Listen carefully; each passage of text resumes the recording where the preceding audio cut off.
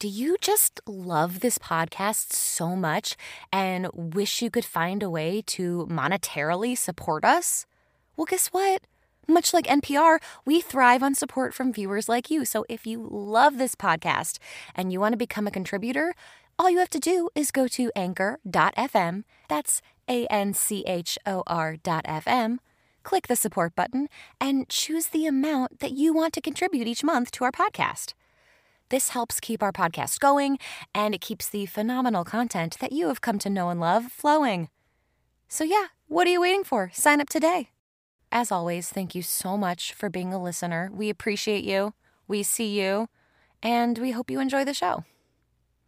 Spoiler alert. If you do not want this film ruined, do not proceed. There's spoilers galore. You have been warned. Welcome to Talk Classic to Me, the classic film podcast and movie club where I, Sarah Greenfield, your host and classic film enthusiast, bring in my entertaining friends to talk about classic movies or any other old-fashioned form of media that strikes my fancy. On today's show, we're talking about the film The Adventures of Robin Hood from 1938 with my wonderful guest, Sarah Royce. Welcome to Talk Classic to Me. I am your host, Sarah Greenfield, and my guest this week is our friend, Sarah Royce. Sarah, welcome back to the show. Thank you for having me back. Hey, Sarah, happy TCM Day because it's TCM Fest, and Sarah and I always spend TCM Fest together, but we can't this year. But yeah. It's exciting to talk to you on this. It's our day of days. It's our favorite time of year. It's truly the happiest day of the year. And also, just props to Sarah. I was thanking her before the call and was like, save it for the air, Greenfield. But Sarah is stepping in at the last minute to fill in. One of our lovely guests couldn't be here, and so Sarah is being just a huge hero and stepping in. And thanks, Sarah. We really appreciate that. Oh, my pleasure entirely. All right, so we'll dive into the movie. This week we watched The Adventures of Robin Hood from 1938. I would like to say on this podcast that I have before said the wrong year of this film, and I deeply apologize for that. I believe I categorized it as a 1939 classic, and I'm sorry, I correct myself. It was 1938. But I chose it this time around because I don't know, I was really needing some springtime, beautiful vibes, and this movie is like springtime, colorful, gorgeous. And I don't know, I wanted that feeling. Plus, we haven't done a lot of action movies on this show, so I thought, hey, why not? It's spring, we'll get a little bit of springtime colors, we'll get a little action. We haven't really talked about Errol Flynn or Olivia de Havilland. Why not? So that's why I chose this film. Sarah, we've seen it several times. How did you feel this viewing? I mean, I love Robin Hood. He's one of my favorite fictional male characters of all time. I've read the Howard Pyle, Robin Hood retelling from the 1880s, and I've seen, I think, most of the film and TV adaptations. And I mean, hands down, this one's the best. There's none of the other film adaptations come anywhere near it. It's fun, it's bright, it's colorful, it's a happy ending, and it really showcases Robin Hood as this lighthearted, kind of jokey character who has a heart of gold and protects the poor. There's no other version of Robin Hood even comes close to this one. With the exception of Robin Hood Men in Tights, which to me is the other excellent Robin Hood film. I will say every time I saw Will Scarlet, in my head I was going, Will Scarlet O'Hara, we're from Georgia. Let's get into a plot synopsis of this film. This is the Robin Hood that all of the Robin Hoods are based on. This is it. This is the one. It's Robin Hood's origin story. How all of the merry men met and came together. And it's the origin of his love story with Maid Marian. I mean, basically, we learn, hey, it's Prince John over here. He's pretty evil. He's played by Claude Rains, who does a fantastic job with his awful, awful haircut. I marked down, I was like, oh my God, he looks kind of he has an Audrey Hepburn from Roman Holiday haircut, but gone wrong. It looks great on her and it looks terrible on him. Mm-hmm. Like a 1950s child, like a Mouseketeer haircut. That's what I kept seeing every time he was on screen. Not that Errol Flynn's hair was much better in this piece, but whatever. Okay, so we've got evil Prince John, who we know is evil right up front because he's like, I can't wait to start taxing the poor. Look how rich I am. Where do you think this comes from? So you know right off the bat he's pretty evil and has no conscience. So him and this guy, Sir Guy, are going to just kind of like take over the realm, even though it's not really their place to do this, while King Richard is off fighting in the Crusades, which is a whole topic we're going to talk about later because I don't like that. Anyway, so we've got all that going on. They're making England a pretty terrible place to live.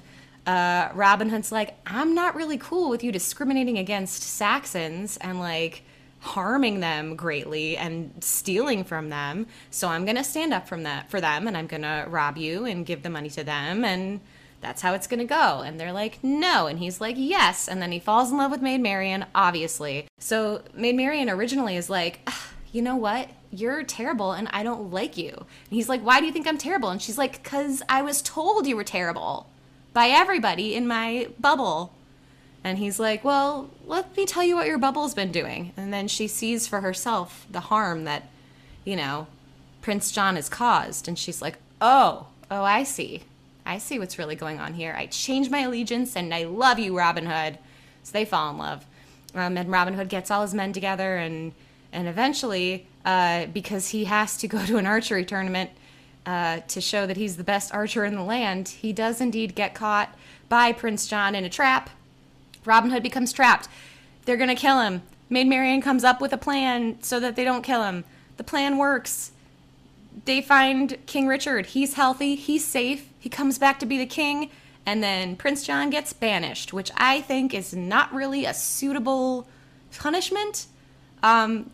King Richard's like, you're banished as long as I'm alive. And I'm like, it's the olden days and you're old. That's like 3 years. You're banishing him for like 3 years. I don't know. I was not cool with that. I was like, there needs to be some, he like murdered people. There needs to be more of a maybe punishment or something. I don't know. But anyway, it all ends up very happy. Maid Marian and Robin end up together. King Richard is the king. People are going to be treated equally and fairly, no matter if you're a Saxon or a Norman. I don't know if that's historically accurate, but in this movie it is. And that's the film. That's The Adventures of Robin Hood. There's a ton of really cool swashbuckling action sequences. It's got a little bit of something for everybody. And it truly looks like, I kind of got the sense a tiny bit that since Snow White had come out the year before, they kind of took that storybook telling way that Snow White had of doing things and made it like a non-cartoon storytelling Disney kind of film. But that was the vibe I got from it, that it felt like an old-fashioned storybook. Yeah, that's not a connection I'd made before. That's interesting. I mean, yeah, it's very brightly, unrealistically colored, and it has the title cards at the beginning and in the middle, kind of giving exposition and explaining what's going on. Yeah, it does feel very mythic and once upon a time kind of vibe. Yeah. Well, and just like the gem tones alone, I know they spent a ton of money on this movie, the most that Warner Brothers had ever spent before, and it was a huge hit for them. They made it all back and then some, but this was like over a $2 million budget, so they really went all out in a way that they had not before for this film. And you can tell, I mean, it's so lush. Like, the costumes are stunning, the locations are gorgeous. And that's something I wanted to talk with you about, Sarah. So a couple years ago, like 2014, many TCM fests ago, Sarah and I saw a special presentation of this film at the Egyptian Theater, and there are these guys that do this awesome presentation. There's these special effects guys, and before the movie, they do a presentation about the movie and things you should look out for during filming. And there are kind of 3 specific things I remember from that screening. This is one of the first films in Tricolor Technicolor, which is a special kind of processing. And they ended up painting things like that castle in the distance and the clouds. They were painted onto like a glass thing that would go over the film. And that's why it looks so stunning, because it's literally painted on. Oh, the matte painting. Yeah, they did that in a lot of films. Gone with the Wind, they did that for. I wonder how often those were saved, because I don't know if you ever went to LACMA's Stanley Kubrick exhibit. That was even further. Oh, God, forever ago. Yeah, they had some of the matte paintings from Spartacus at LACMA, and like it's literally just like a massive pane of glass or something similar to glass, and they painted right on it. And like in this instance with Spartacus, they had painted like a distant temple, Greek temple or something in the distance on the top of a hill or something. Well, and I had remembered specifically because there is that scene where there's this giant, like, caravan of people heading up to the castle, and you never see them get past the steps. You know, you see all of these people walking up this giant staircase to get to the castle, and it's because that's all they were doing. They were walking up a giant staircase, and there was no castle. The castle was painted on. You'll notice they cut away, but I remember seeing the original footage that the FX guys had to show us of what the shot really looked like before they had painted things on. So that's a cool thing. And then the two other things I remember, one of them was they were obsessed with finding out the sound effect of those arrows. They couldn't figure out what made that like a whizzing noise because it wasn't like a traditional arrow. And they ended up figuring out that it was like a turkey feather that made that noise. They did all these tests to figure out what the noise was. And I think it was like they found turkey feather arrows, and that was the noise that they used. Yeah, because the arrows in this have like this amazing, I mean, it does not sound like any arrow you've ever heard in your life. It's like a special extra like sing. Like I can't make the noise for you, but listen. It's like a yeah. Yes, that's like what it sounds. And one of the guys that does this special effects presentation for TCM is the famous Ben Burtt, who did all the sound effects for Star Wars. That's what he's kind of really known for. And yeah, that sound effect definitely sounds like something out of a sci-fi movie, if not Star Wars, because it does have like almost a mechanical, robotical something or other going on, not just a medieval arrow whizzing past. So the third thing I remember was that I think his name is Howard Hill, who in the film plays, is it Elwyn the Welshman? One of the people in the archery competition. He is the actual archer. And you can tell he's the real one because he's the only one doing it correctly because it doesn't look as attractive. It's like against his face, his cheek, and that's like how you're supposed to do it. So he was the actual archer that was shooting arrows that you see on screen. Anytime you see someone get shot with an arrow, that's either a stuntman or like a bit player extra kind of person with balsa wood and like some sort of metal like on them, and he's the one that's shooting them. They got a professional archer in, and that's him, Howard Hill, to do that. So those are the things that I remember from watching that. Yeah, he was the master archer. He did all the trick shots. He also did that shot where Robin shoots one arrow and then shoots another one that splits it right down the middle. And I read how they did that shot too. They might have talked about it at that thing, but what I read was the way they achieved that was that one of the arrows was they got an extra large arrow to be like the base, and then they got an arrow that was almost like an arrowhead. It was like that was how they could split through it. So they had that extra large arrow in the middle, and they had like an arrowhead arrow, but it was on a wire. So it could achieve accuracy by being on a wire to immediately split through that. They did not use wires in the Disney animated version of the archery contest. You're correct. So that was like how they achieved that shot with those arrows, and I thought that was really cool too. And there were so many great stunts in this movie. I mean, I do want to address how I think it's ridiculous that the way Robin Hood's men solve every problem is just by jumping on someone. Like, that's how they solve it. They're like, oh, someone's coming, jump on them. But then by the end, they get foiled because the bad people figure out the plan and they start jumping on them back. Yeah. There's a lot of jumping out of trees, jumping on people. But my favorite, one of my favorite stunts is when he cuts the drawbridge and the rope swings him up to, like, I don't know what that is, the parapet? Was that what that's called in the castle? Above the portcullis, yeah. Robin, where are you? And he's like, I'm up here, everyone. Look at what I just did. So I had to rewind that one. I was really into that stunt. Did you have a favorite stunt moment, Sarah? It doesn't get much better than that epic sword fight between Errol Flynn and Basil Rathbone at the end. I mean, that sword fight has been parodied and replicated or tried to be replicated in so many films after it, and it is absolutely epic. I mean, Basil Rathbone was like an incredibly skilled fencer, and so like that's all him. He also fenced, Tyrone Power in the Mask of Zorro. He had previously fought Errol Flynn in Captain Blood, which came out a couple years earlier in 1935. And then there's they're moving all over the castle, and sometimes you see them and then they go off camera and you see their shadows projected onto the wall. I mean, it's pretty epic. Yeah. I got exciting and wrote shadow fighting in all caps because it's a great shot. And Michael Curtiz, the director, who Okay, I think at this point, this is our fourth Michael Curtiz picture on this podcast. Audience at home, I'm so sorry. I apparently have a huge affinity for Michael Curtiz films.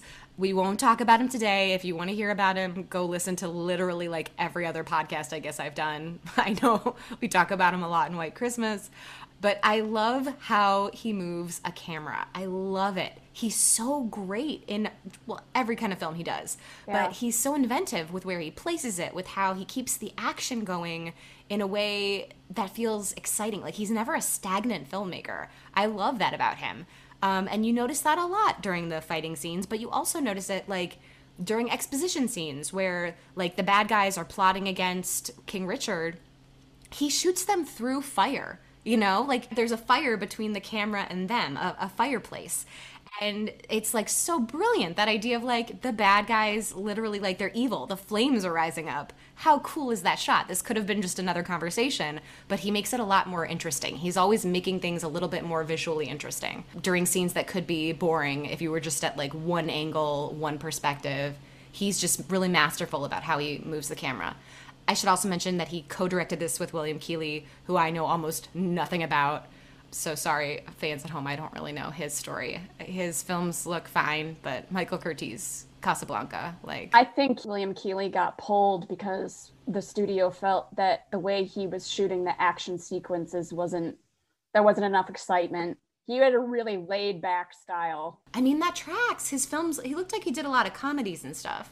And I mean, yeah, if you're coming from a comedy background, then shooting something that's action packed and it might not be a good fit. It's not the same visual language. Yeah, Michael Curtiz, the way he shoots action is great. Check it out. Notice where the camera's going. Notice where the camera sits. Just like notice that as a viewer, and you'll go, "Oh my God, how cool!" And I'll go, "I know, right?" And that's what will happen. So yeah, there was all of that. And I should mention Captain Blood. It's so interesting that they didn't choose him for this because it's like the core cast remains the same, you know? Pretty much, it's yeah. Errol Flynn, Olivia de Havilland, Basil Rathbone, and Michael Curtiz directed. So you'd think they would have just continued that since that was such a hit, such a success. But they chose not to do that for this film. Did I read rightly that they wanted originally James Cagney to play Robin Hood, which, one word, no. Second word, no. You did, but I strongly question this, and I'm going to tell you why. I think maybe he was attached to like a previous version because it sounded like they were going to do it 4 years earlier or something. I read that too and was like, excuse me, I don't know. They were going to try to make an adaptation that was closer to more like a remake of a silent film from the 20s that had featured Douglas Fairbanks. And actually they were thinking about even having Douglas Fairbanks Jr. play Robin Hood in this version that ultimately, came out in 1938. Which would have been interesting. I mean, to me, he and Errol Flynn, I think, look a lot alike. I think they have a lot of similarities. I would have been all over that if it had been Douglas Fairbanks Jr. He's got that same just like oozing charisma and like devil may care attitude. I bet the two of them were often going out for the same part. But I think Errol Flynn has more of that, it's like athleticism in the stunt work. You know, he's very, it's really him. Like that's him doing a lot of his own stuff because he was very like reckless. But I still would have totally watched Douglas Fairbanks Jr. in this. And I'm really glad you brought up that 1922 version because what I was reading today was that a lot of the sets that they used were the same as that version. A lot of there's like a lake and the forests, a lot of that came from that version. They just used the original. And the same actor that played Little John in the 1922 version, Alan Hale, plays him in this version too. Apparently there was only one dude that was that big and tall in Hollywood at the time. And I guess he plays Little John again in the future as well. Talk about getting typecast. Oh, but the James Cagney thing, the reason I was like, I don't know about that, was because I also read that they specifically, like, they had a choice. Warner Brothers was kind of like, okay, we're gonna make a big budget film in Technicolor. We're not sure what to do. Up till this point, we've made our money kind of on gangster films, but these Errol Flynn pictures have been doing really well. So, like, what if we kind of went all in on this? Since Errol Flynn's pictures had been doing so well, that was why they had done it. So that's why the James Cagney thing didn't totally make sense to me, unless it was like, oh, several years before he was in talks to do this. Like, that would make more sense to me. Maybe when it was a different script, a different idea, maybe before Michael Curtiz was, or anyone else was attached. And I also read that Olivia de Havilland was not the first pick for Maid Marian either.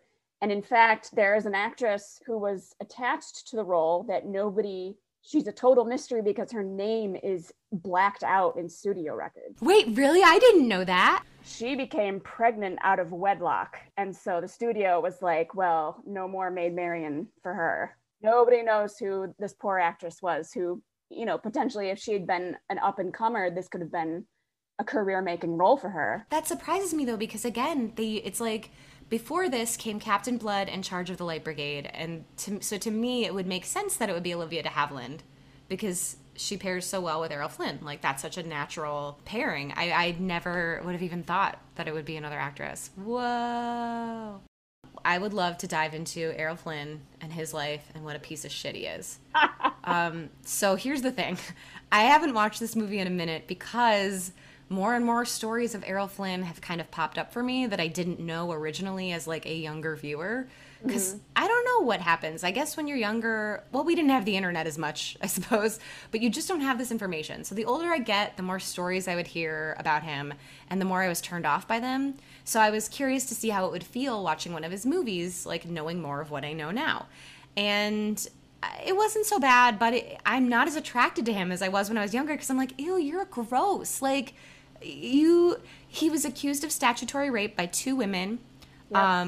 Who were 17, I believe. I don't know if they were 17 at the time or 17 when they filed charges against him. I only know that when he was like towards the end of his life, like in his 50s, he had an affair with a teenage girl that the girl's mother like encouraged because he was Errol Flynn and her daughter wanted to be an actress. They actually made a movie about that with Kevin Kline playing Errol Flynn. No way, I didn't know that. What movie? I think it's called something like The Last of Robin Hood. It's like him as this faded great star kind of in the twilight of his years, you know, because I think he died a couple years later. He died at 50. He was pretty young. And when he died, his 17-year-old girlfriend was there. So I bet it's the same. Beverly, I believe her name was Beverly. And in that Kevin Kline movie, she was played by one of the Fanning sisters. I want to say like Dakota Fanning. Oh, yeah, I never saw that film. I did not either because I think at the time that it came out, I was starting to realize what a lech Errol Flynn was. I mean, he drank, he smoked, he partied, he went hard after every single woman because he thought he was God's gift. And it sucks because he's like so charismatic. He's one of those actors that just lights up every frame that he's in because he's so like, he's got that it factor. And then in his personal life, it's just like, you are a human disaster, dude. He is the hashtag Me Too of our grandma's generation. Like, really, the womanizing. He was just basically about getting sex from women, period, all the time. But what's gross about him is like the violence there too. Like, I read something today about like how he lost one of his early jobs in the theater because he threw the female stage manager down the stairs. Like, oh my God. Abuse, like things like that. I guess he slapped Bette Davis in a scene a little harder than he should have. But the grossest thing that I read about him that I did not know till today that has completely repulsed me is that in his mansion, he had 2-way mirrors and he had like a special trap door that went over the guest bedroom. So if a woman was staying over, he would spy on them and watch them through the 2-way mirrors. And a lot of really gross stuff like that. Yeah, like peepholes. And we know about this because I guess in the 70s, someone was buying the house from him or his estate or whatever. And they told Rolling Stone about it. They were like, his house was gross. And other people confirmed that. Who else confirmed that? An actress confirmed that. Who was it? There was an actress. Olivia de Havilland? I don't remember if it was her or not, but they were like, yeah, I'm not going to Errol Flynn's house. Do you know what it's at Errol Flynn's house? Like, no. So people knew about it. I mean, he was a jerk. He was 28 years old when he did this movie, and Captain Blood was his first big US picture for Warner Brothers, and he like exploded on the scene. So that came out 3 years before this did. So he's like just a couple years into his career and he already thinks he's hot shit. He shows up late to set. He doesn't know his lines. If you can imagine, like you see in a script that, okay, I have to sword fight Basil Rathbone, who is a world-class fencer. Maybe I should train a little bit. He had no interest in that. He was just like, oh, whatever. I'm naturally athletically gifted. I'll figure it out, wing it. Well, and it worked. He was genuinely athletically gifted. I mean, there's scenes where he's standing on the floor and he jumps straight onto a table that's at like hip height. He's like launching himself onto horses but even at age 28, at the very beginning of his career, he was already acting like, yeah, I'm the greatest and I know it. It sounds like his life was this kind of charmed life before all of this. Like he grew up in Australia, he did a lot of traveling, he went to a private boarding school in England. I don't know if they were super rich, but it sounds like he spent a lot of his time doing whatever the hell he wanted. And I think a couple times he got arrested for petty thievery or like got in trouble for petty thievery in various locales. I know that his dad was a professor of like marine biology or something, so he came from an academic family. But yeah, he wrote an autobiography that is so like outrageous that even if only half of it was true, like holy shit, he was traveling all over the South Pacific and getting into all kinds of hijinks. I read he was a correspondent in the Spanish Civil War in 1937. Like, he sounds like he was a very adventurous person, but also like he was a giant man-child that just expected the world to fall at his feet. That's kind of the vibe I get, which is funny because he plays someone like Robin Hood so well. Like, the reason I think he never recovered from the statutory rape charges, nor should he have, like, he was acquitted of the statutory rape charges because they basically totally defamed the women in court, which is disgusting. I don't love it. But his career was tarnished after that because before then he had been playing these romantic leads like Robin Hood, where he was like, I believe in justice and, no, Maid Marian, I will not take advantage of you in this alone room together. We shall be married and love one another. Like he pulls all of that vibe off, this very like chivalrous, honorable person. So to know in real life, like he couldn't do any of that. Like none of that was real. It's a discord. It's a bummer to find out about, Yeah. And honestly, he wasn't just a jerk to women too. He was also a jerk to men. One of his good friends was the great British actor David Niven. And David Niven talks about him in one of his autobiographies, Bring on the Empty Horses. He says that Errol Flynn and a whole party of people went out on Flynn's boat, off the coast of California, there, to have a day in the sunshine, drink and hang out. Something happened. David Niven somehow, insulted Errol Flynn, perceived or imaginary or whatever. David Niven ended up overboard because of hijinks, whatever. And Errol Flynn basically looked down and was like, oh, sorry, sucks to be you, and sailed off without Niven. Niven had to swim back to shore, which was not a short distance, through shark-infested waters. Like he comes out of the water in just his wet clothes, and he has to find someone like, hey, can I make a phone call and have someone just left him stranded. And David Niven is a damn treasure. He is a delight, and that I hate hearing that happened to him. What a terrible human you are, Errol Flynn. It reminds me of Promising Young Woman a little bit. He just knows he can get away with whatever he wants, so he does. Why do I need to have morals? It doesn't matter. I'm going to get away with what I want to get away with. I'm a white man who's handsome. Why not? So yeah, that's my frustration. Knowing all that, you're like, ew, gross, yuck, with Errol Flynn. And you wonder, maybe Douglas Fairbanks Jr. would have been a better choice. Sure, he can't jump. For me, it was the jumping. Whenever he would jump down on something, my knees sitting at home would go, ooh, ah, oh, that would hurt. I know there were some hard landings in this movie, and yeah, oh. There was a hard horse landing. There's one time when he jumps and lands on a horse, and I was like, oh, that must have hurt. You didn't show us that it hurt. But I felt the pain of that. And I read too that because there's a lot of swords, and at one point there's an entire room in the castle filled with people all sword fighting each other, but they all have these safety tips on them for shooting so nobody stabs someone else's eye out. But apparently Michael Curtiz had someone take the safety tip off of their sword when they went after Errol Flynn to make it more real. So if they jabbed him, it would actually hurt. Errol Flynn was pissed when he found that out and went after Curtiz. They did not like each other. They did not get along, which makes it crazy Errol Flynn and Curtiz would come back and work together again, because it really seemed like they did not like each other, get along. Well, and they worked together after this as well. Yeah. I don't know, I can't explain it, but yeah, I read that too, that they did not like each other. Especially Errol Flynn doesn't sound like a great guy to work with, except Olivia de Havilland liked working with him. Yeah, they were in, 8, 9 films together? Yeah, I think it was 8, but don't quote me on that.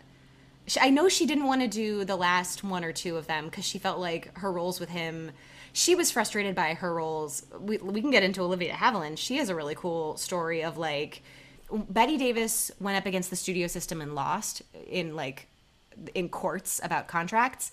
Olivia de Havilland went up against the studio system and won and kind of changed the rules in the Hollywood studio system because she was frustrated with the parts she was getting, which essentially were just like good girl, good girl, good girl, good girl forever and ever. So towards the end of her relationship with Errol Flynn, when they were making movies together, she was so frustrated by these parts.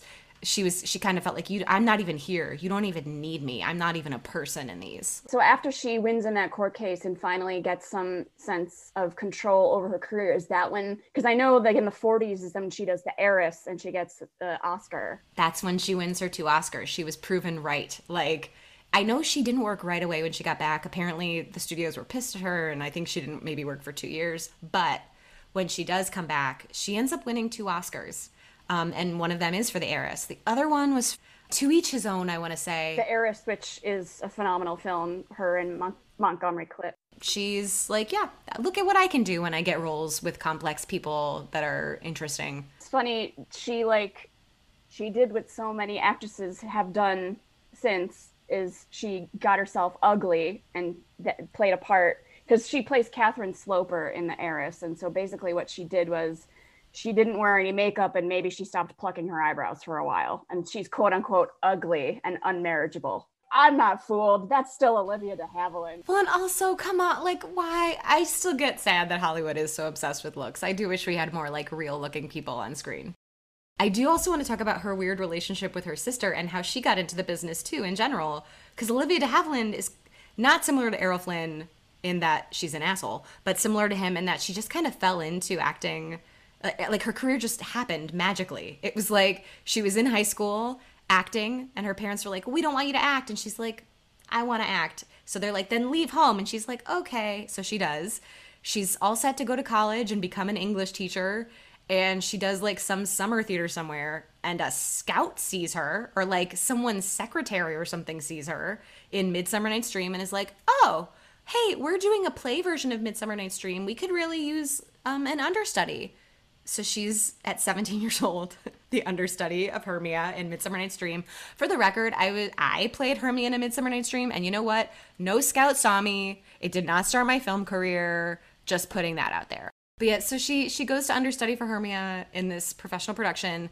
Gloria Stewart was one of the leads. She leaves the production right before it opens. So, hey, guess what? Guess who's the lead now? And then when they make the movie, the 1935 movie, they're like, oh, we've got this young, beautiful girl who's playing this role. Okay, she can be it. So at 18, she essentially like builds a career from there. And she gets Captain Blood with Errol Flynn. It's both of their big breakout roles, basically. They're a great team together. She says in real life that she totally fell in love with him at that age. Like, she was just so into him. And there was a story in her, like on her page, about how the kissing scene that they had in this movie, and she makes it very clear, like, they never consummated their love for each other. Yeah, she just like really liked him. But she's like, you could feel our chemistry. And I'm like, yeah, you can. She said that the day that they were doing a kissing scene, his wife was on set, and as kind of like a prank, she kept messing up the scene, so she had to kiss him again and again and again and again. Yes, that's the scene where he climbs up the vines on the side of the castle into her room. And yeah, she would mess up her line and go, oh, sorry about that. Can we take it again? I kind of love that story because he sounds like a dick anyway. So you're like, why not mess around with him a little bit? But yeah, she said that at one point he professed his love for her and she was like, look, I'm not going to be with you until you get divorced. And then, because he was separated from his wife at the time, but then they ended up getting back together later that year. So she's like, well, I guess I'm glad I didn't get involved with that. But yeah, those feelings were real. She really liked him for a long time. But yeah, Olivia de Havilland's cool, and I know she had a feud with her sister Joan. Her sister is Joan Fontaine, and they are the only 2 siblings who have ever both won a Best Actress award, and they also hated each other and didn't speak for most of their adult lifetimes. Yeah, Joan Fontaine is the second Mrs. De Winter in Rebecca opposite Laurence Olivier. Yeah. Well, and she's in Suspicion, too. Oh, and they were up against each other. That's another thing. They were both nominated the same year for an Academy Award for Best Actress, and Joan Fontaine won for Suspicion.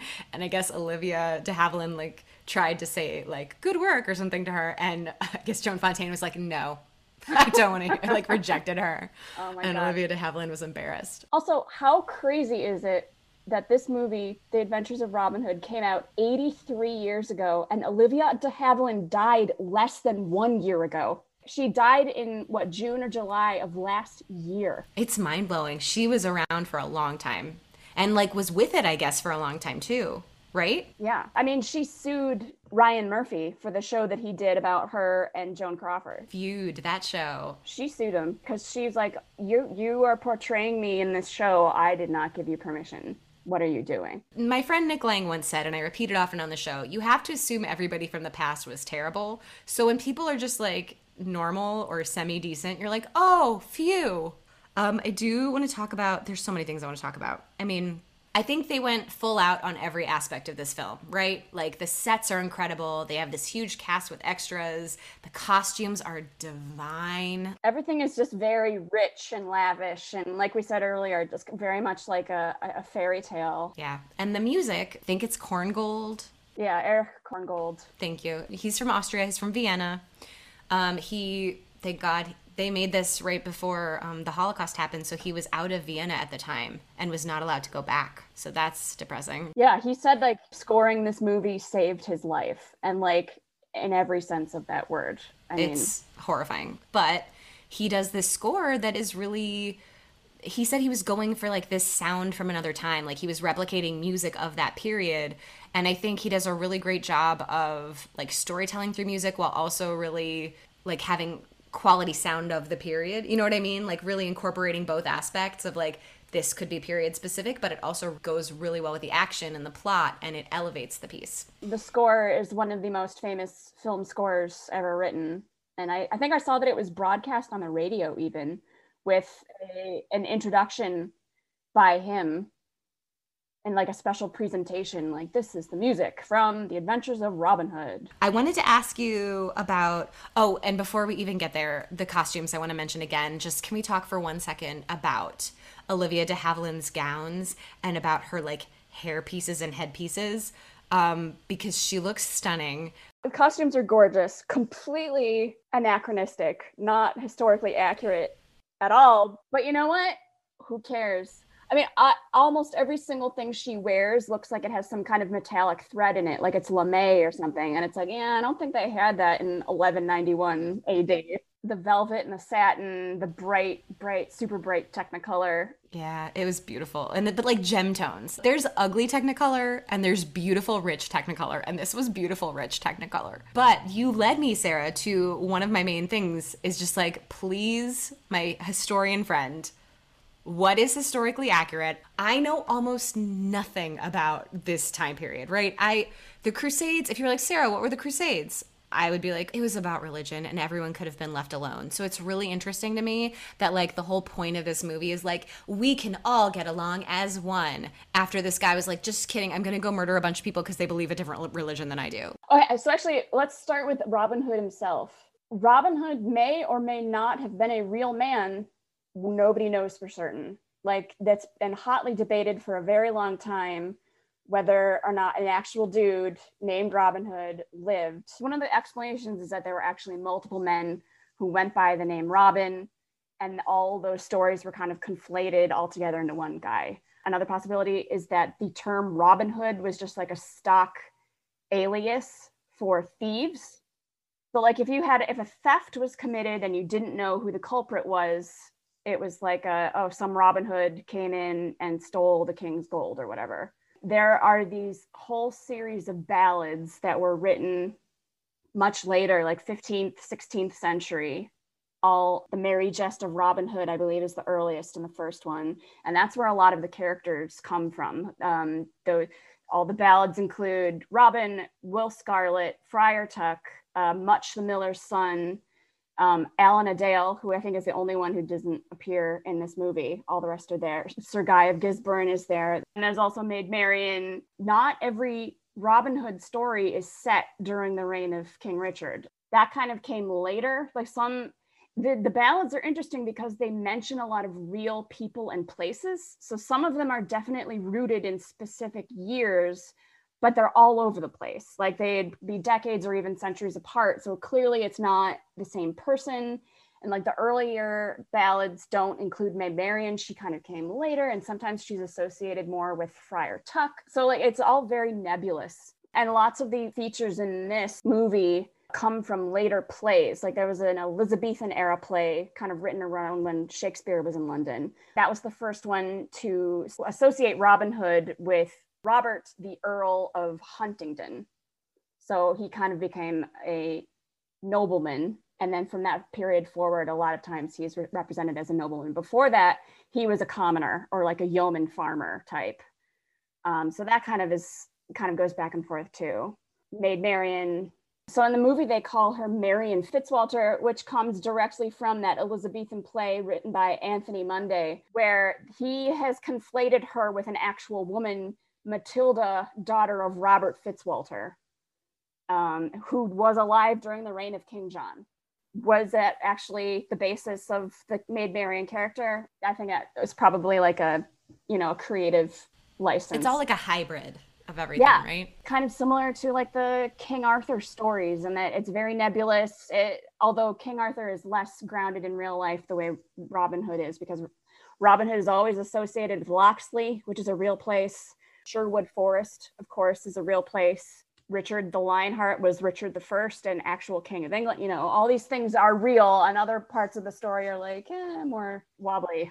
Okay, so the Normans and the Saxons, break this down for me. It sounds kind of like what I was getting from it was it's like a north-south conflict. And I was like, are they trying to kind of Americanize this for us almost? Are they trying to like pull Civil War strings for us so that we as Americans can understand? Or is that like really... It's more like the conquerors and the conquered. Like the Normans descend from the people who came up from France with William the Conqueror to take over England. The Normans, they're from Normandy. Oh, duh. Then what the hell are the Saxons? The Saxons are the people who are already living in England, who were there when the Normans showed up and took over. Yeah. Okay. So in the end, I do like that Robin Hood's like, look, I'm not a Norman or a Saxon. Like, we should all just be equals. And I was like, yeah. And I was like, that's clearly for Americans that you put that in there. Your American audience. And the fact that he also has an American accent while he says this in England is another tip that this is for us. I will say, the Mel Brooks Men in Tights Robin Hood did a great job of spoofing all of these tropes and movies. Oh my God, one of my favorite parts of that is like, and unlike other Robin Hoods, I have a British accent. Because most of the time, they don't. Well, specifically, I'm thinking of like Kevin Costner in the 1991?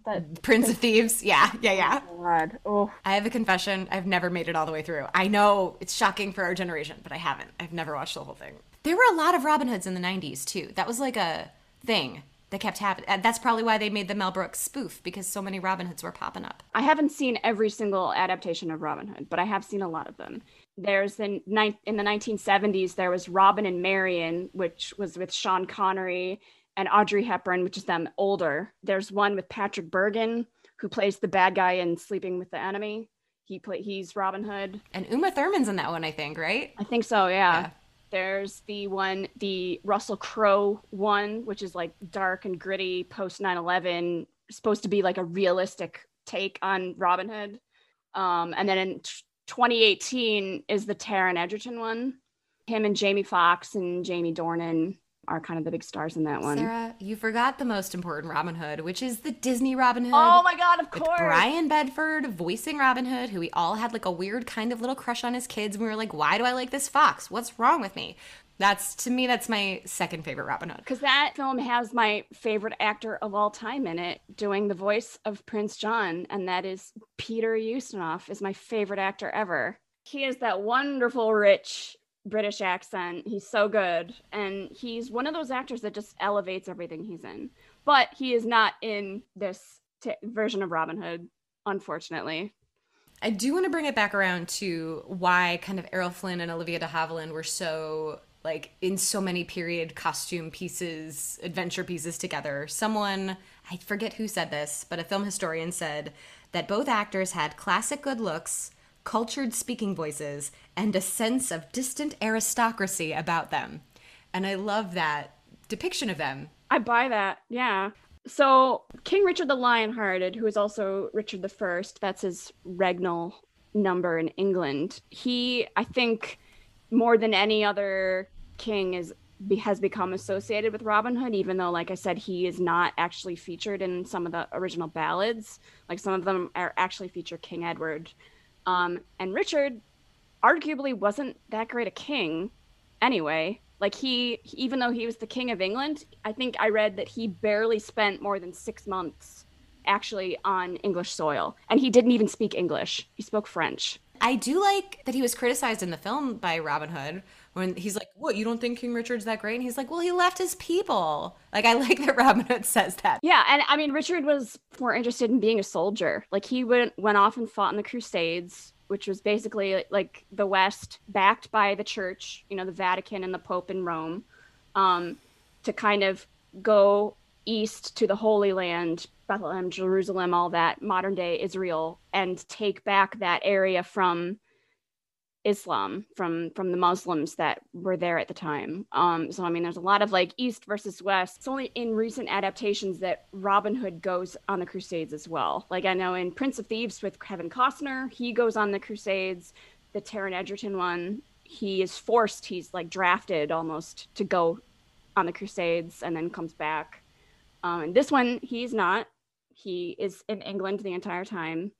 And yeah, Richard was not a great king. And because he was gone so much and so involved in all these military conflicts, and he was in fact kidnapped by Leopold of Austria and held for ransom, like he cost England a lot of money. He racked up a lot of debts. And so when he eventually did die, which actually was only a couple years later, he was only king for like less than 20 years.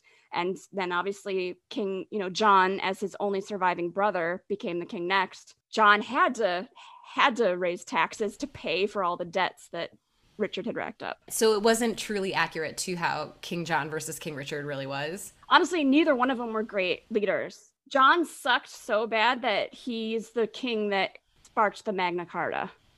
Wow, okay. So they both sucked. They're both pretty terrible kings. Good to know. My question is, there's the Shakespeare play King John, and he's like the son of Eleanor of Aquitaine. Is that this King John? This is this King John. Yeah. Richard and John were they were two of 5 sons of Eleanor of Aquitaine and Henry II. Also, that play is really good. Just a side note, you think it won't be. You're like, oh, this is Shakespeare. It's going to be boring. No, it's great. But I wasn't sure that they were the same or not, but they are the same. Okay. Yeah, there were 5 sons. 1 died young. The other 4 lived to adulthood. So it was, I can't remember the birth order, but the other 2 brothers were Geoffrey and Henry. And Geoffrey, Henry, and Richard actually joined together and tried to take the throne away from Henry II, and they failed. The other 2 brothers died. Richard lived, and then there was John too. So yeah, Richard the Lionheart is Richard I, and he's succeeded by King John, who is the only king of England named John ever. He doesn't have a number after his name because there was never another John. And I read somewhere, and this might be purely apocryphal, but someone was like, that's how bad a king he was, that none of his successors would name any of their sons. There was never any other king of England named John. He's it. The supporting cast, got a great supporting cast. For me, the person that steals the show is Miss Una O'Connor. Oh my God, she's great in this part. Mm-hmm. She's great. She is great as Bess, who you may know as Lady Cluck from the Robin Hood cartoon. She is my favorite version of this character. She is smart, she is sassy, she is sexy, and she doesn't have like the same look as you would expect. Like she's allowed to be smart and sassy and sexy and not be like a gorgeous, glamorous woman. She's like a normal looking lady who's like, yeah, I love hanging out with everybody. Yeah, I've been in love a bunch. I don't know. I loved that for her because I feel like she always gets cast as some sort of spinster or... Yeah, she's like the funny old lady who lives next door. Exactly. Like, in a lot but of in movies. this one, she gets to be sexy. Like, she's great. She's really funny. She's really great. I will say one thing I got really frustrated by in this film with her and Olivia de Havilland is, that point where Olivia de Havilland gets caught on the stairs.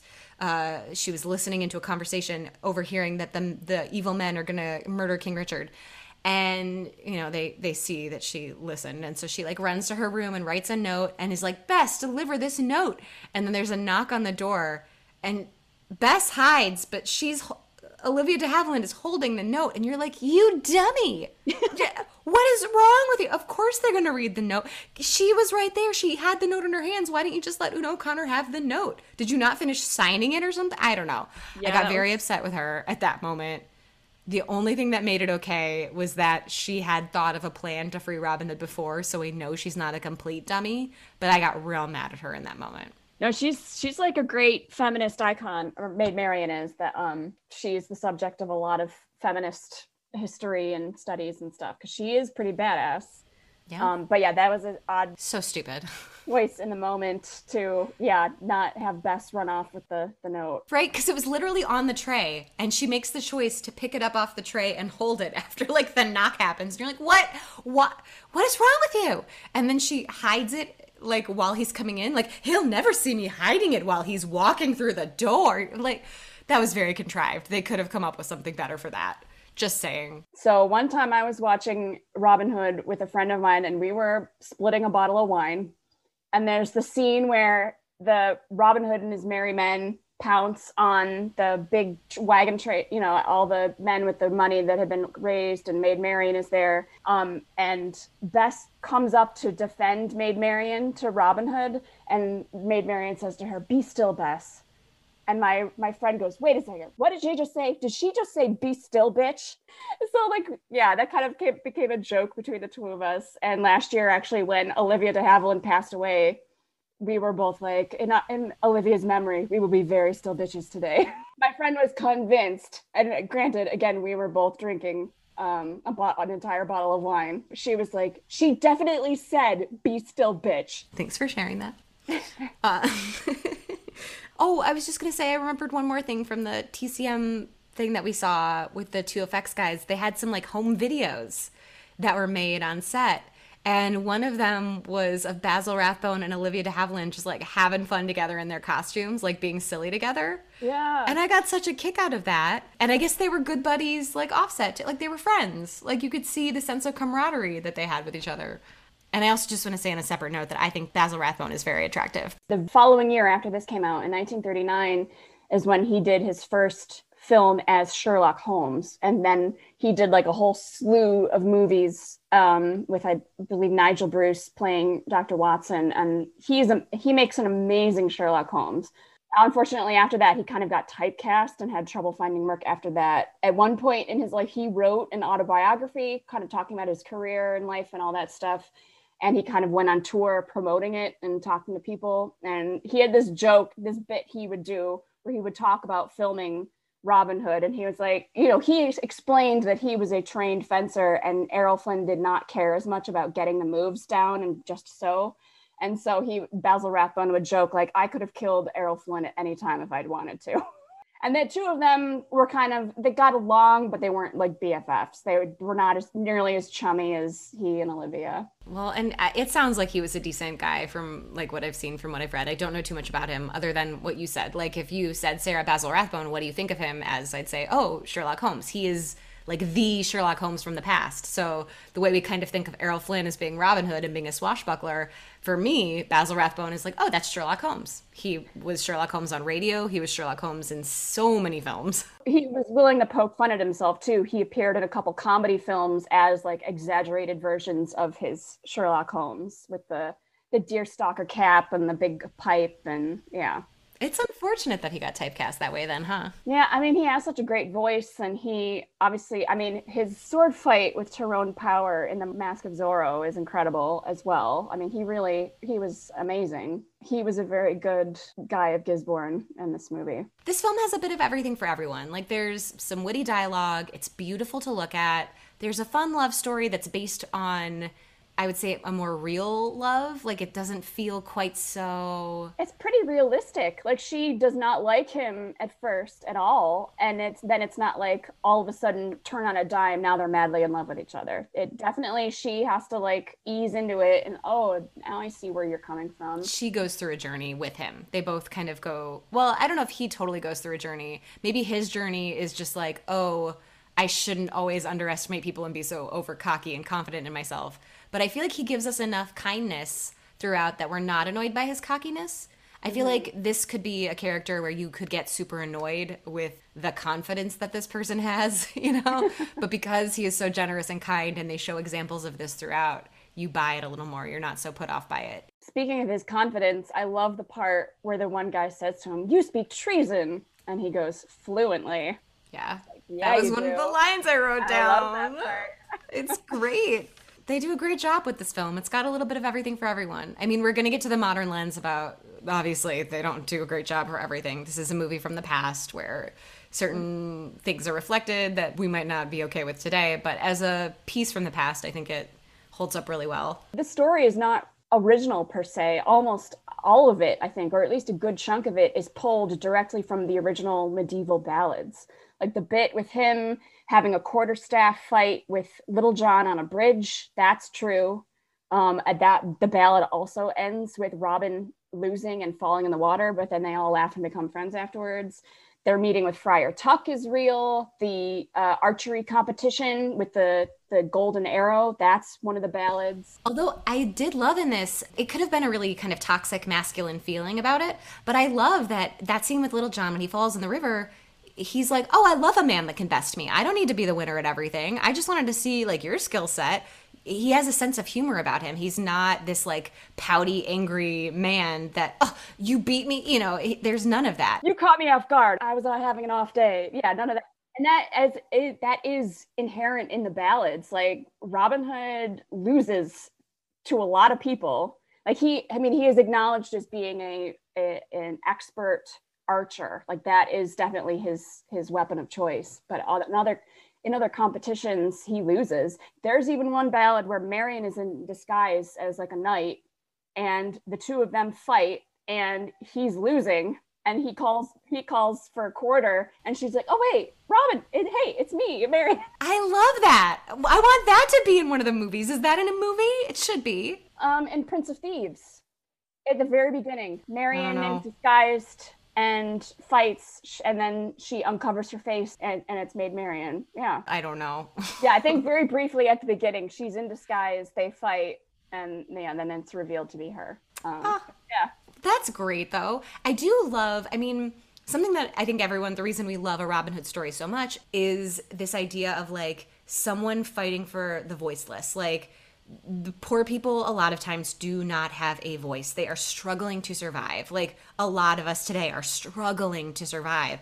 And so to have someone out there looking out for you, saying like, "This isn't fair. I'm seeing what's not fair about this. And since no one's regulating this, I'm going to regulate this, but in a way that's honorable." Fighting against a corrupt system. Fighting against a corrupt system. Exactly. That's the best way of putting it. Yeah. And especially nowadays, like I get so frustrated by how our system is right now. Like I've talked about this on the show. It's so frustrating how billionaires get away with everything and like do not pay their fair share. And people that helped make them billionaires are struggling. And like that doesn't seem fair to me. So yes, it would be nice to have a Robin Hood like making sure things are a little more fair for everyone instead of just very wealthy people.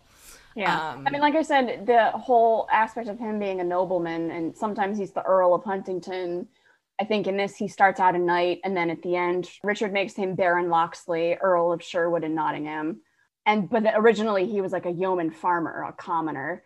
And I mean, I think maybe the move to him becoming a nobleman, of being of noble birth, is kind of, I'm not super comfortable with that, because it gives the idea that, oh, only the rich know what to do, and they can save us.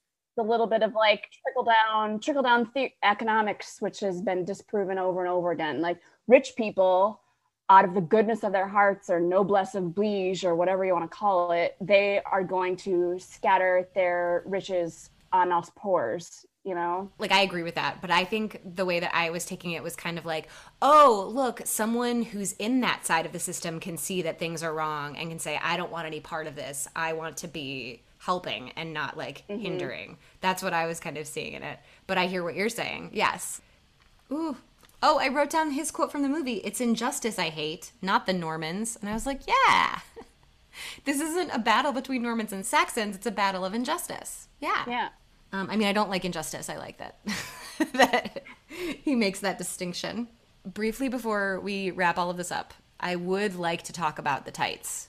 I want to know where this whole idea came from. What was this the first time that because they're legit wearing tights, and they are wearing some short shirts. We've got some tights that are literally tights and some teeny tiny tunics, and Errol Flynn does have very lovely thigh muscles. But I just was thinking this, like, who decided that this was the thing? I don't think this is historically accurate, is it? They're using, like, legit tights. Yeah, whoever made that decision should be sainted. Who was like, I got it, tights. Colorful tights. This is what we're doing. I honestly don't know. That is a very strong choice, and I don't know where it came from, but it's a choice. And I did notice. So, okay, here's the thing. I danced for a long time. I wore a lot of tights. My tights always ripped. I just want to put that out there. And I was just dancing in them. Their tights never rip except when Robin is captured and put in jail and when he comes in for his sentencing. His tights are ripped perfectly evenly. And that made me laugh. And I love that for him, a disguise is like, I'm just not going to wear green. I'm going to wear purple and they'll never know it's me. Behind the scenes, I imagine they probably went through hundreds and hundreds of pairs of tights for all those shots of them like climbing on trees and stuff. They probably got snagged on everything all the time. And do you know how you stop a tight from ripping? I don't know if you know this, but maybe the viewers at home. Clear nail polish? You need clear nail polish or hairspray. I have used both of those things in my previous life as someone who had to wear tights. Haven't worn tights in a long time, but pro tip. Definitely done both of those things. So yeah, I just had to bring up the tights because I had to. Tights and the hair, both things were kind of killing me. Errol Flynn apparently complained about the tights and his wig. He got the wig changed, but not the tights. That was a changed wig. That wig still didn't look that great. That wig, the wigs were a lot. They like the page boy kind of, don't know. Prince Valiant, although I don't know if Prince Valiant was a thing back in the 30s. It's not flattering. I don't think on anyone, really. Yeah, but he complained about the wig, and so since it was only in one shot and mostly covered up, they switched it. But the tights, you don't ever feel like he's not comfortable in his tights. He did not like them.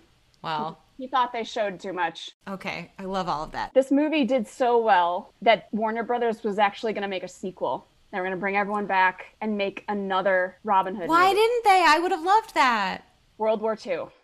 Oh, okay. I see. That's actually a big deal. Yeah, I'm glad we fought in World War II, so I'd rather have that than a sequel to Robin Hood. It's interesting because several Hollywood actors actually left their acting careers and then enlisted in armed forces for the war, like David Niven did, Jimmy Stewart did, Clark Gable. Errol Flynn did not. I think he wanted to. Like, I think he went to his draft board, and because he would have been in his late 20s, early 30s after Pearl Harbor, so he would have been right there in the age to be drafted or enlist. And I think, I'm not sure, but I think that possibly he was found not fit enough for service because of all of his adventures in his earlier life when he was in the South Pacific. I think he contracted like malaria or something, some like tropical disease that was still plaguing him. And so they were like, well, we can't, you're 4F. I think they kept it quiet, particularly Warner Brothers kept it quiet because he was this larger than life, super athletic action adventure hero. And he was invalidated out of, the US Armed Forces. He couldn't fight in World War II. And so they kind of were like, all right, well, let's kind of keep it on the down low. But he's too sick. Yeah, because someone like Clark Gable, who was 40 years old, who was like outside the age range where they were accepting men, he passed the physical. But I don't want to glorify Clark Gable right now. Just, I want to put that out there. Clark Gable is also a dick. So, like, I don't want to make him into a hero right here. Errol Flynn, to look at him, he was young and he appeared to be in shape, but he was not found physically fit for military duty. And I think he was really embarrassed by that. So he sounds kind of like a toxic masculine kind of guy. So I bet even from just an ego perspective, I bet you he was pretty embarrassed by that. During the war, when other people had gone overseas to fight, I think he just stuck around and kept making movies. I mean, his career is tarnished a little bit because of the statutory rape charges. But he did keep working. I don't know. I feel like he worked, but this is like the height of his career. Like, oh yeah, I feel like The Seahawk comes after this, Private Lives of Elizabeth and Essex comes after this, but I don't feel like he has some hits after this, but I feel like this is the zenith. This is the peak. Yeah, this is quintessential Errol Flynn, like the part that he was made to play. So now we're here at the end. I mean, we're going to do the modern lens of like what doesn't hold up. I would say just glorifying the Crusades and glorifying like a very white past based on a lot of horrible actions. Like none of that holds up. There's not a single person of color in this movie. Not a single person of color in this film, but also like we're glorifying like, yay, these rich white people who might not have really done these things, you know. You all saved everything, yay! And it's like, did everybody there? Did they? Glorifying a very white past and glorifying the Crusades for me are my top two. Yeah, and like the only women, right? The only women are Marion and Bess. That's Maybe it. there's like a couple women in the background. Oh, there's the woman that almost gets raped. There's her. That's messed up. Key character in the whole story. But I did love that shot of like, they do 3 arrow scenes of like the horrible men getting killed. And you know this man's horrible because he's gonna like rape this woman in front of her father. That's terrible. And then the arrow shoots through him, but it shoots out a candle as it shoots him. And so he like is in darkness and gets shot. Oh, so yeah, that was a really validating moment. That was a cool shot. Yeah, that was a cool shot and a cool moment. I wonder how they did that. I should have researched that moment. That was very cool. An arrow putting out a candle to murder a rapist? Yes. So yeah, and they do make it very clear that Robin Hood doesn't murder just to like murder. Anybody that he kills or harms proves themselves to be a monster first, which did remind me of Promising Young Woman yet again. I feel like she was the Robin Hood. Go watch Promising Young Woman. She is like the Robin Hood of like terrible quote unquote nice guys who essentially rape women, and she says, no, not on my watch. So he never really like harms without seeing their true intent. So Eleanor of Aquitaine, I think, was actually still alive. She would have been older, but she's nowhere to be found. So like when in real life, when Richard was held captive by Leopold of Austria, Eleanor of Aquitaine was one of the people who helped spearhead kind of getting all that money together for the ransom demand. Oh my God. Wait, this is that movie with Katharine Hepburn, Lion in Winter. I've watched that movie and yet I remembered none of this. I don't think of any of them as being together or the same story. They all seem separate to me. I love that movie. Oh, that was my other fun thing is how Olivia de Havilland has these we only see her hair in one scene. Was that a Norman thing to cover your head? Like it seemed like a potentially religious thing. I don't know. Was it a Norman religious thing? I don't know. We don't know. I feel like in a lot of medieval portraits of women though, like yeah, they covered their hair. And I think they wanted to show a difference between the Normans and the Saxons. Not that we really saw any other women at all ever. But maybe I'm wondering if it's like the Saxon women showed their hair, the Normans didn't. Tell them apart. But she has one scene where we do see her hair, and it's in these 2 bananas crazy long braids. And I was like, okay, so we've been seeing her head in these scarves this whole time. There's no way those braids fit in that scarf. No. This is false. Like where was that hair? Where was that hair? Where was she hiding it? So that was my other. I love that love scene though. I really do. It's so sweet. It's so Romeo and Juliet-y. Yeah. I love that he does want her consent and asks for her consent, but yeah, it is creepy that he does just show up in her room. She approves him showing up in her room, but that is a little creepy. Yeah. Well, and it's crazy that she doesn't recognize him straight off. She's like, who are you? What do you want? I think it's because it's the past and everyone must have had bad eyesight. That's why he thought he'd get away with wearing purple, because no one had glasses and no one had contacts, so no one could see. So if you show up in purple, people think you're a different person. And if you show up in a cloak, no one recognizes you. I mean, I guess in the era before photography or like portrait painting, like, do you know who anyone is? Oh, I know what I wanted to say. So in college, I had to, in order to get my degree, I had to take 2 semesters of stage combat and get certified in stage combat. So you get certified in 3 different kinds of combat. In unarmed combat, which is like fighting with your hands. In quarterstaff, which is fighting with quarterstaff like they did in the film. And in rapier dagger, which is like you have a dagger in one hand and your rapier sword in the other hand. My favorite was obviously rapier dagger because it's so much fun. But wow. Quarterstaff was the hardest. I thought it was the most difficult. I mean, I passed all my stuff and it was great, but I always found that one to be the most physically demanding and challenging. So every time I see quarterstaff in a movie, I'm like, I could totally do that. But also I know how difficult it is. I would always be the most out of breath in my quarterstaff scene. But I was also thinking when they were doing their sword fighting, how high up the swords were. I was like, no one would fight that high. Like, no one fights above their heads like that. And I also noticed this time that at the end, Errol Flynn's sword is a little bit bent. Oh, and I really? was like, oh shoot, did he get a messed up sword? Like they didn't, are these made of tin? Like they need to straighten that out. Oh, It's no. bent. Like in one of the very last scenes, like when he's telling the guard to go open Marion's cell door, it's bent. Take a look at it next time. It bothered me. And I love that they also had to show officially that Guy of Gisborne, that's how you say it, was dead. Because everyone, they show him get stabbed and they show him fall off of like a high surface. But because everyone's jumping from high surfaces in this, they had to officially show us he was dead so we wouldn't worry about it. Because so many people survived those falls in this movie. Everyone else survived those massive jumps, but not Guy of Gisborne. Not Guy. He He's is out. dead. And we're going to officially show you so you don't worry about it. We're moving into the double feature portion. I would say for like action-y of the time swashbuckly features, I mean, 1935 Captain Blood would be a great double feature with this. Sarah and I watched this, I think, as a double feature once with the Seahawk. So yeah, Captain Blood, the Seahawk. Yeah, Captain Blood is phenomenal. And I mean, personally, when the very first time I saw it, like the second Errol Flynn comes on screen, it's like, oh yeah, that guy is a movie star. He has another terrible wig, but he plays a doctor who is accused of a terrible crime that he didn't.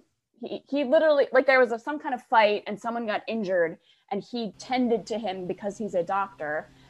But then they were like treason, and they shipped him off to the West Indies to be a slave, and then he becomes a pirate and he meets Olivia de Havilland, and it's pretty awesome. So there you go. You've got your swashbuckling, but then I would also say all of the Robin Hoods would probably be fun. But for me, if I was choosing Robin Hood double features, I would watch this, and then I would watch the Disney Robin Hood, and then I would obviously watch Mel Brooks' Robin Hood Men in Tights.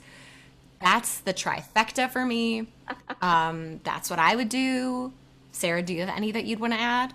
I would say if you're coming from a completely different angle on this and you're a history nerd and you like the idea of like the MCU where all these movies are linked together, go watch Beckett, because Beckett is also Henry II and his advisor Thomas à Becket. So Beckett, and then The Lion in Winter, and then this one. Peter O'Toole plays Henry II in both of those movies. And then Thomas à Becket is played by Richard Burton. And it was absolutely amazing. So there you go. Those are some solid double features should you choose to accept those missions. We gave you like so many. Features. But you never know, you know? People are in different moods. They want different things. And I love doing that. It's one of my most favorite things, thinking of movies that go with other movies.